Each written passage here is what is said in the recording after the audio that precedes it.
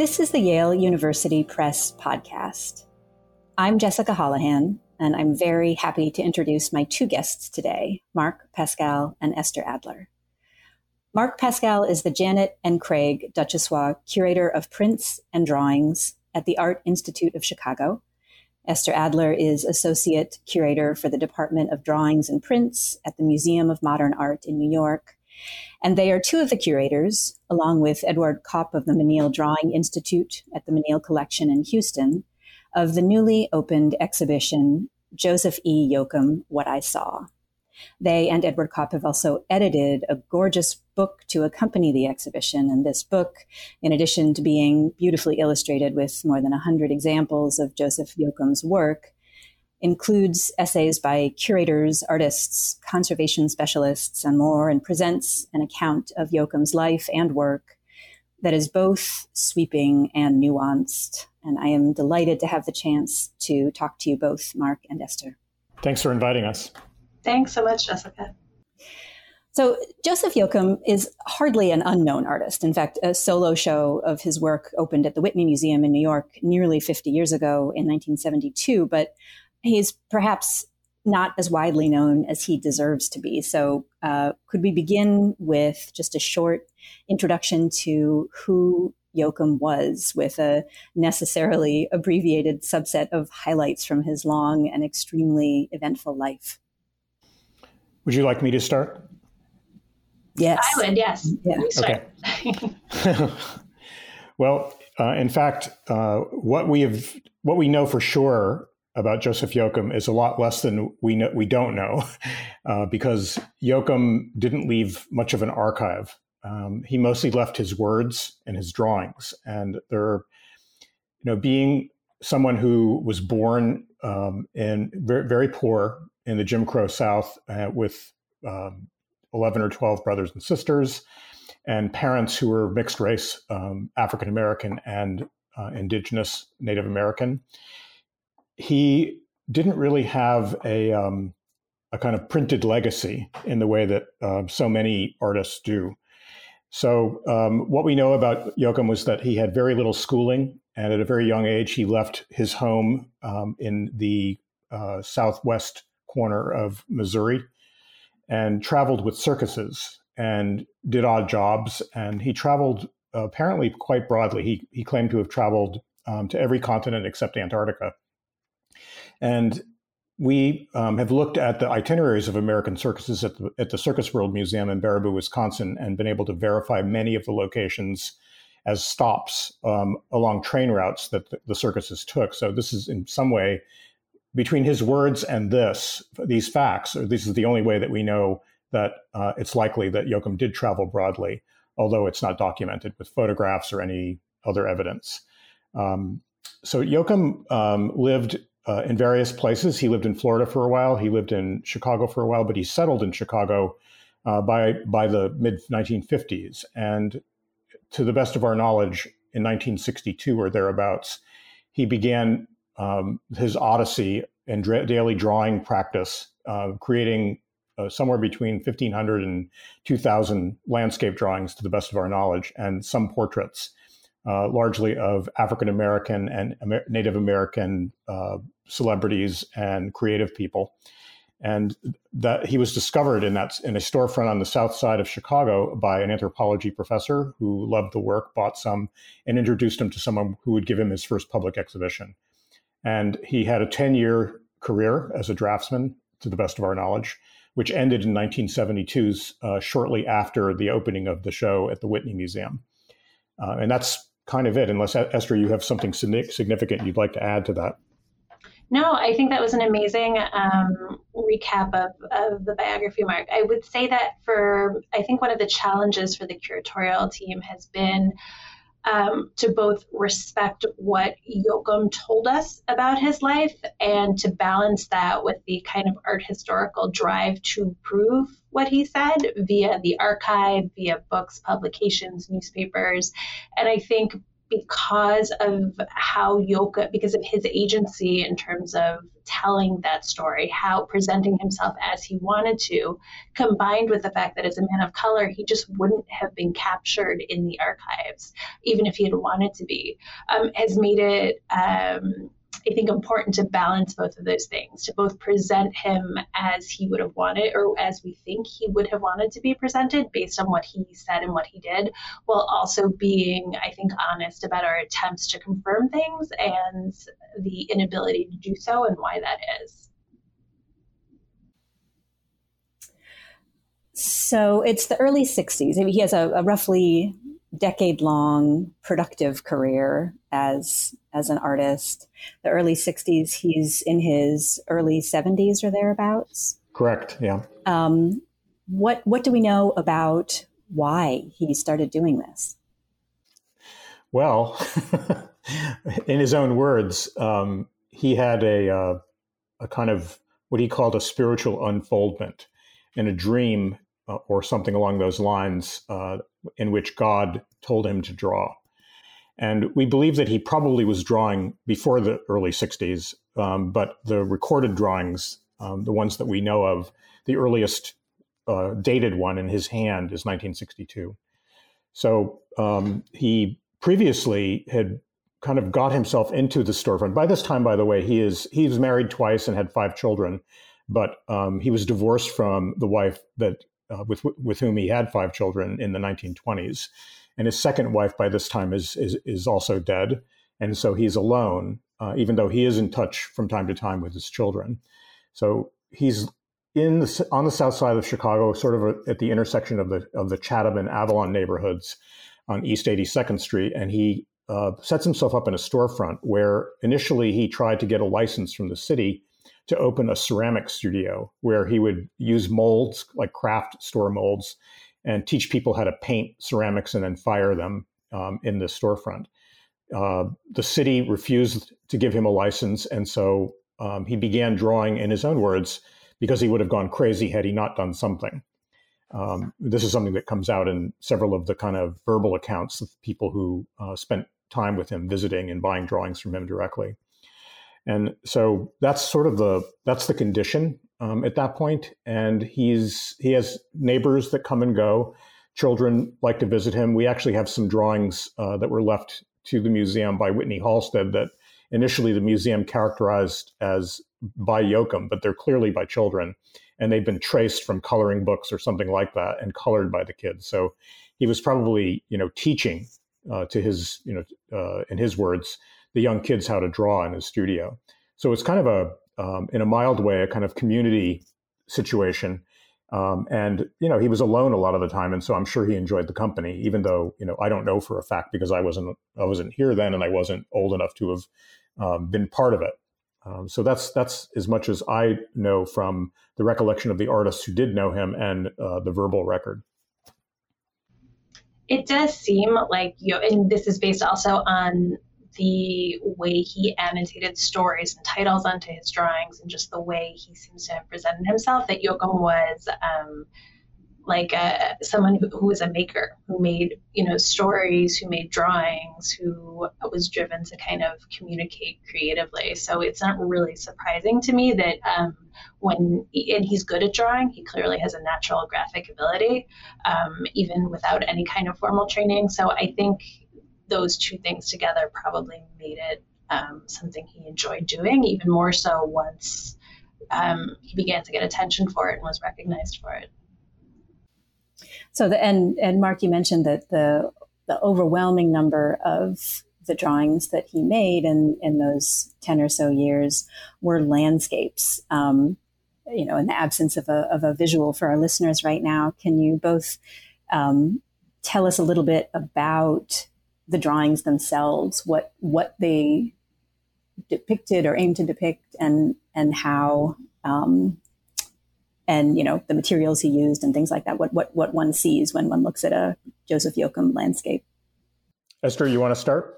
Sure. I think you don't see a landscape like anything that you've seen before. And I think basic terms, Yoakum did not really use what those of us in Western art history learned as traditional three-point perspective. So when you look at his depictions of mountains, of these vast landscapes, everything kind of just builds from bottom to top in some ways. Things don't move back into the space illusionistically, or if they do, it's not consistent.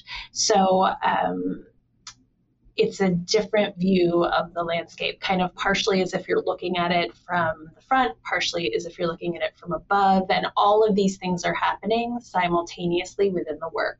So that combined with the incredible variety of the type of line he was making, of the different shapes, you have broad areas of different kinds of mark making with pen and with pencil, and then areas that are completely open, either blank pencil or broad washes of color.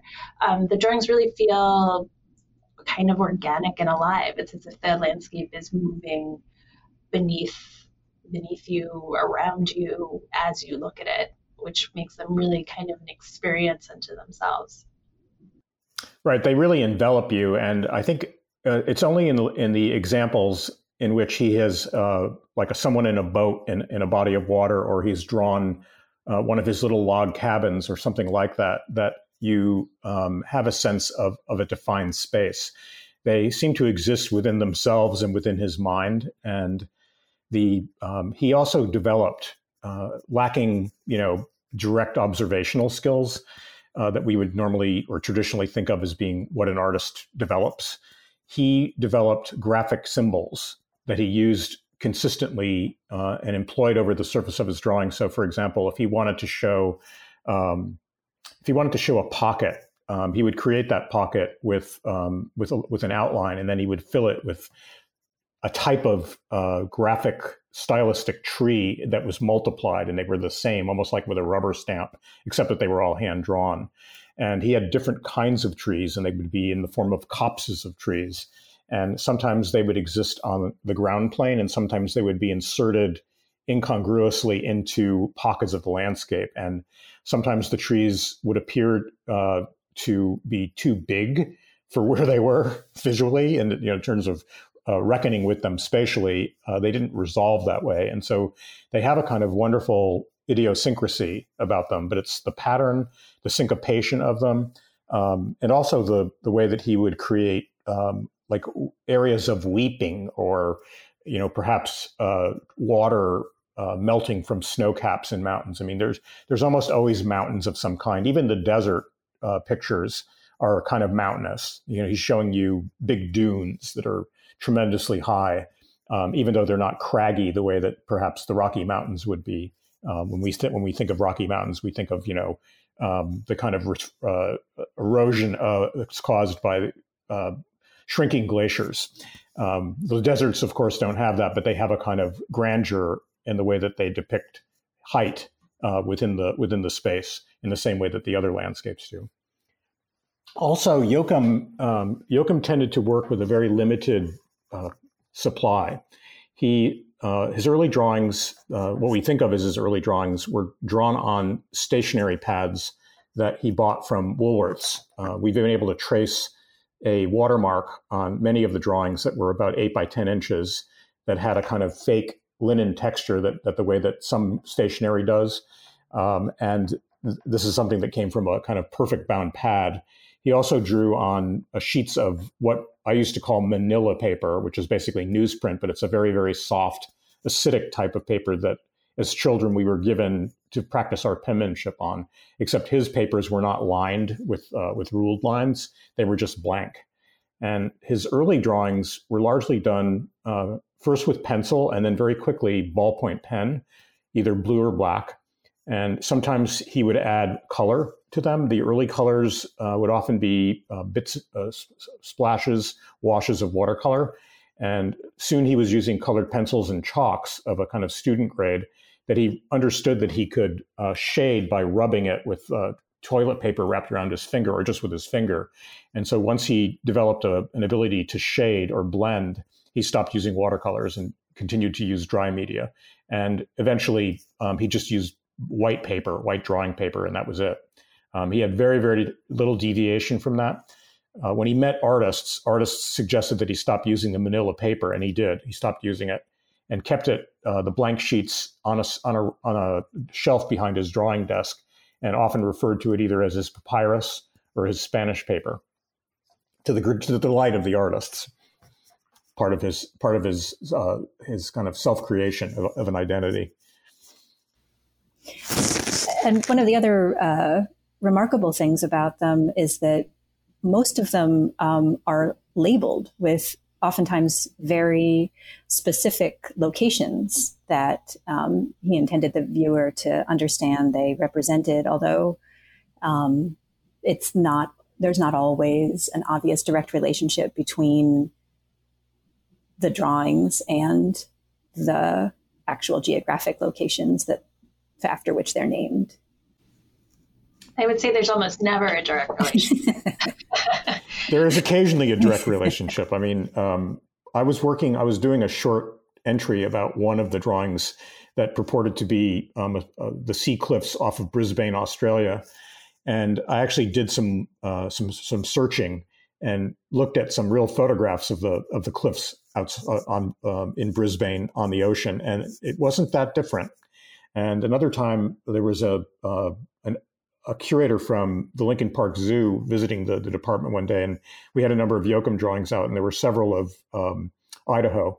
And he remarked that if you took a train trip through the mountains in Idaho and looked out, you would see something not unlike what we were looking at. And so, I mean, I did that after that. And if you Google search by image some of the inscribed locations on Yoakum's drawings, it's not the same exactly, of course, but he does have a feeling for the kind of nooks and crannies and craggy outcroppings in mountains when seen either in pictures or in real life. I find it also fascinating that it's possible that could be, but I agree with Esther that largely the drawn image does not necessarily correspond to what we know about the location he's inscribed on it. Well, and but those places really do exist. Yeah. And I think, as Mark's saying, what's tantalizing is the sense of, like, did he see this? Was he looking at a picture? Like, we know in some instances he was looking at an image, a picture postcard or something in an atlas. In one case, we know exactly what he was looking at based on the relationship between the drawing and the initial materials. But also, even if he had been to these places, it likely would have been decades earlier as a much younger man and in a very different kind of moment in life. So also thinking about how memory affects how you perceive what you've seen. So what did these things look like when at that point in his life versus what did they look like in his mind's eye however many decades later? So there's a lot of I think relevance in terms of aging and how we see things differently depending on where we are in our own lives that really plays into these drawings in fascinating ways too. And one of the other things that occurred to me too, looking through the drawings that are included in the book, is that,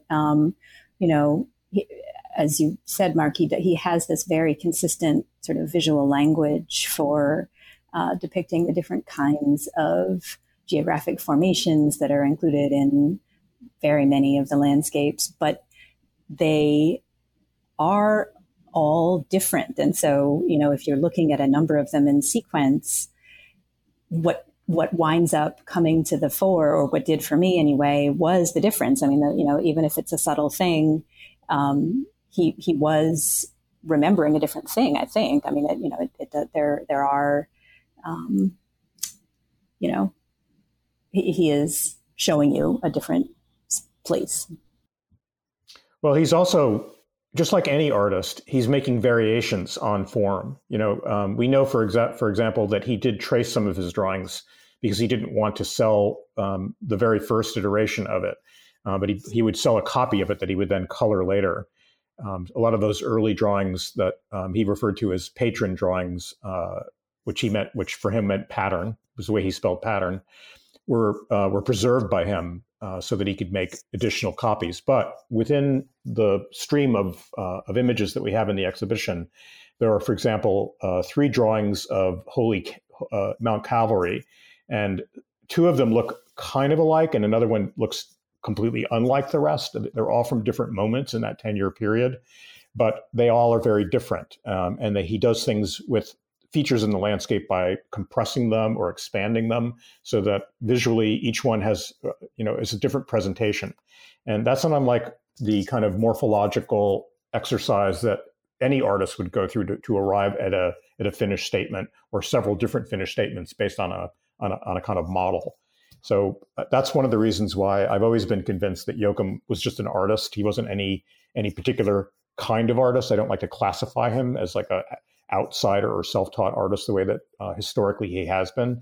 He had all of the capability and the kind of content of any artist. And so he is an artist to me. And these examples within his oeuvre kind of underscore that fact and the importance of it, I think, for people to recognize. And it's one of the reasons why we selected the show that we did.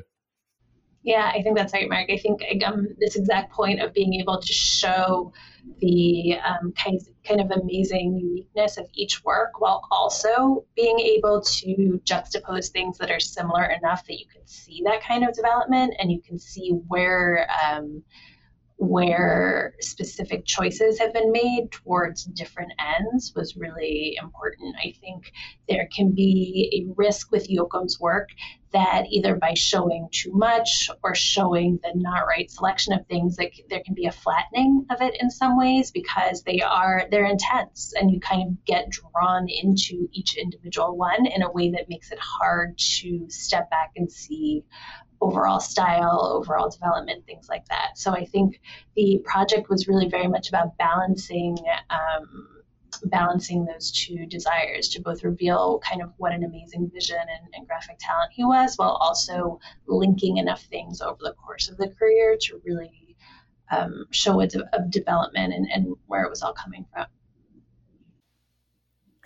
So apart from his artistic development over the course of his career, he goes from being a guy in a storefront on the south side of Chicago to having a show at the Whitney. What are some of the things that happened to connect those dots? Well, starting with the first presentation that was in the basement coffee house of a church, a hippy-dippy coffee house called The Hole, not far from Joachim's storefront, which was arranged by John Hobgood, the anthropologist who first saw the drawings by accident walking down the street. He saw them hanging in the storefront window. So there were, I think, about 30 drawings that were thumbtacked to tack boards in a hallway, which also included a couch and a payphone. So it was a very kind of casual space, as was the entire enterprise of this coffee house. And they just thumbtacked them to the wall. There were no frames, there were no mats. If you look at early photographs, some of which we showed in the catalog, you can clearly see hand-lettered sold signs tacked next to the drawings. And as they sold and people took them away, they kept adding more and more. I believe that they started with 30, and they probably had as many as 60 or 70 different drawings in that presentation. From that, at that presentation, there was an artist who owned a printing company named Tom Brand, and his company was called Galaxy Press. He was doing printing for The Hole, and he saw the show and as an artist, he was impressed by it. And he told a friend of his, who he was also doing printing for, who owned a gallery, named Edward Sherbain. And this coffee shop was on the south side of Chicago. Sherbain had a gallery in Lincoln Park, which is on the near north side of the city. And he made an arrangement with Joachim to present him in an exhibition, which he was characterized as Chicago's own primitive. And I'm putting that in quotes because that's what it says on the poster. And so Brand was pretty responsible for the kind of getting Joachim out of the church basement into the public eye. At Sherbain's exhibition, apparently Carl Wersum saw the work just walking around the neighborhood and went in and bought one. And to the best of our knowledge, Jim Nutt was visiting Carl. These are both artists in Chicago, pretty well-known artists in Chicago, saw the drawing and was knocked out by it and went to the gallery and bought several, and then went home with them and decided overnight that he hadn't gotten enough and went back and bought more. And likely, we believe that Ray Yoshida, who is a professor at the School of the Art Institute, also had his first experience buying from Sherbain. Roger Brown, another artist in Chicago, bought his first drawings from Sherbain. And eventually the word spread among these friends who were very like-minded.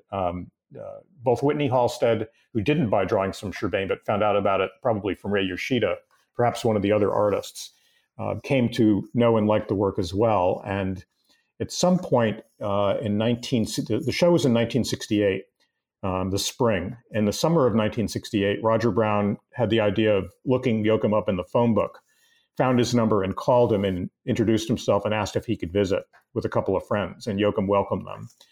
Yoakum sold drawings directly to them at that time.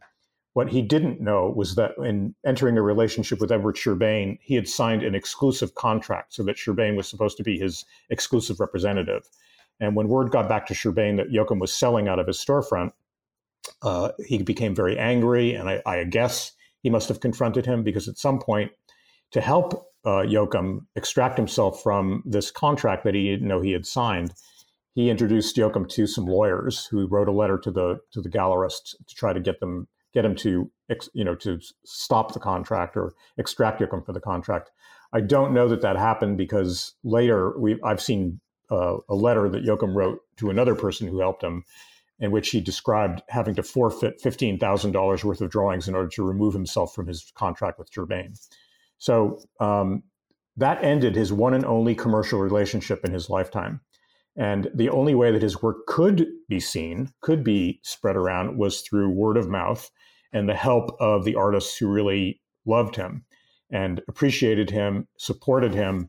They were not his agents, but they helped him with his agency, and he himself directed many of the exhibitions that happened after that experience with Edward Churbain, starting in 1970 at Penn State, continuing at the School of the Art Institute in 1971, Rockford College, Illinois State University. So they're not commercial spaces, they're university art galleries. But the work is selling in these galleries, and that's very helpful to Yoakum. He likes the money because he's a pensioner, and they're not selling for very much money. When I look back at that time, and I look at the exhibitions that the artists themselves had, in the late 1960s, some of their work on paper would sell for anywhere from between, let's say, $45 to $200. And Yoakum's drawings commercially were selling for anywhere from $25 to $85, later $100. The only other relationship he had commercially was with a gallery in Folsom, California called the Candy Store. And that introduction was made by Jim Nutt and Gladys Nilsson, who were teaching at Sacramento State University at the time. And it was the owner of the gallery appreciated them as artists, and as many gallerists do, invited them to introduce to her the work that they thought was interesting. And Yoakum was one of them. So, I mean, this is a very long-winded way of saying that Yoakum didn't have that much exposure, but the exposure that he did have was really important because it really entered the art world through the artists and art historians. And that's kind of what cemented him in the eye of the art world. But it's also possibly why he's not better known, because he didn't have, beyond 1972, galleries exhibited his work, but he didn't have a kind of ongoing production. And I guess I would add that even though this is a part of Yoakum's life, that we are able to kind of confirm and document, because people who are part of it, part of that life are still around. And Mark has really been doing research into this for years, and is really, I think, the genesis of this project and this focus on Yoakum. But because we are able to document, it felt really important to do so and to publish it in the book, because the lore around Yoakum, based on the fact that so much of his life is unable to be documented in this way, I think has also drifted into the later parts of his life, and it shapes the way the work is perceived. And so I think it felt important to us to be able to be very clear about what the relationships were, what the community was, as a way of helping us to understand how that would have shaped, how that would have resulted both in his work and both in the work of other artists who saw him and knew him and were engaged with his practice as an artist. So Esther, you have an essay in the book that explores the relationship between Yoakum's artistic career and Christian Science. Can you tell us why that topic and why it's important? Sure. I knew pretty much from the outset that I wanted to write about Yoakum and Christian Science because it was a pretty known, I guess, in Yoakum literature fact or statement that this funny phrase he used, my drawings are spiritual unfoldment, which is also the headline of one of the first major articles that's published on his work in the Chicago Daily News, that this funny term, spiritual unfoldment, came from the key text of Christian Science, Mary Baker Eddy's Science and Health. And I thought that was amazing. And I was really annoyed that no one could tell me why it was that that was the case. I mean, that's not exactly a common source for things. I mean, that was not something I had come across before. So I was really interested in understanding like what the draw to Christian Science was and how Yoakum would have even learned about Christian Science, how it was he would have come to adopt that vocabulary. And the other thing that's been an interest of mine over time is how artists engage with religion and spirituality in different parts of their practice. And knowing that Yoakum was living in a predominantly African American part of Chicago, and that the Black church historically, but especially in Chicago, has been critical in all kinds of social, political, artistic moments, it also seemed, I was interested to learn more about how that might link into Yoakum's work. Again, knowing that he was not part of a community per se of Black artists. He was very much a community of a community of white artists who were traveling to the South Side to see him and who wouldn't have been, going to church with him. I don't know if he went to church. There wouldn't have been that kind of overt religious connection. And yet he was clearly a very religious man. He talks about God all of the time in the articles where he's quoted, in discussions he had with other artists. So it just seemed like there was a real link to me there between that sense of his religion, spirituality, and the circumstances in which he was living and how he navigated the world. Yeah, so the community of artists that he wound up being a part of was a largely white community of artists, but he was geographically proximate at the time to the Black arts movement on the south side of Chicago, which was a very big deal to the artists who participated in that movement. And there is a very interesting essay in the book about that in combination with a number of other things about his life, as an American person of color who had the, who narrated his own life story, as we've said, in a way that has been difficult to verify, must have presented both some opportunities and some difficulties around how to tell the story, both of his life and of his experience as an artist. In this book, what were some of the most salient of those for each of you? I think, and not to speak for Mark or my collaborators, but I think for me, what felt important was to be honest and transparent about what Yoakum claimed, what we knew to be true and what we didn't, and also to bring a little bit of thinking as to why he potentially would have claimed things that we know were not true. Like, why would he have insisted on presenting himself as a Navajo or a Navajo, as he liked to say? Why would he have insisted on presenting himself as pulling from that Native heritage when, in fact, he was certainly not Navajo, and seems to not have had a lot of connection to any indigenous culture, even if he did have bloodlines that he could have traced. Why it was that an artist would have chosen to identify in that way. And I think there are actually likely very specific reasons why he did that. I think it allowed him to establish himself as something other than, as he would reference himself, an old Black man. I think it allowed him to claim a kind of access to the natural world that perhaps would have been denied to him as someone who was living in a very urban, segregated area of Chicago. I think it allowed him to claim a kind of authenticity, a kind of connection with the earth that clearly he felt, but felt a need to kind of authenticate in some way. So I think there are really, to me, what seem to be clear reasons why he would have made these decisions. And I think it's important to recognize that, to know that, and not to excuse it necessarily, but really just to think about that when we look at the work, to kind of add to the knowledge base and to the way in which all of that is interpreted.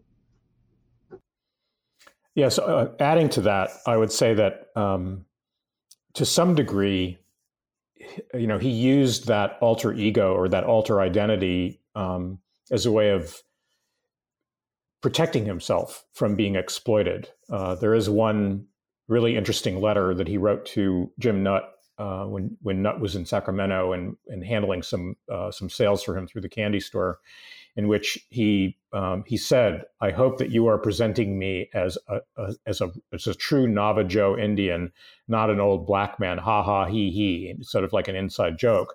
And because truly he's obviously concerned that he'll get a fair price for his drawings, not as a black man, but as a Native American.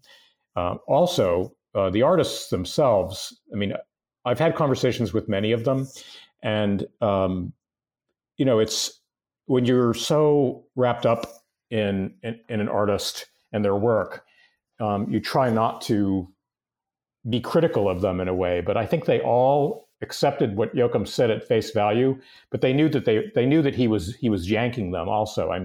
Ray Yoshida at one point in a letter referred to him as Nava Joseph. So they understood that he was making a play on his name also. That's why not Navajo, it's Nava Joe, because he's Joe.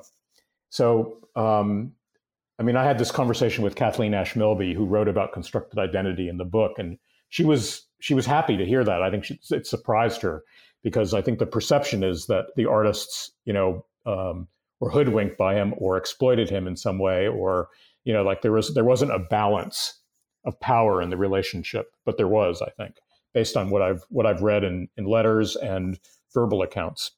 So yes. Everything that Esther said, I would agree with, particularly the portions about being in an urban area, but remembering particularly a lifetime spent in the natural world and being very connected to it. Why else would he make these extraordinary landscapes? To me, that's like he's rewriting his life through pictures. That's what the drawings are about. They're really self-portraits in a way, and they are reflecting on the parts of his life that were free, open, and exhilarating.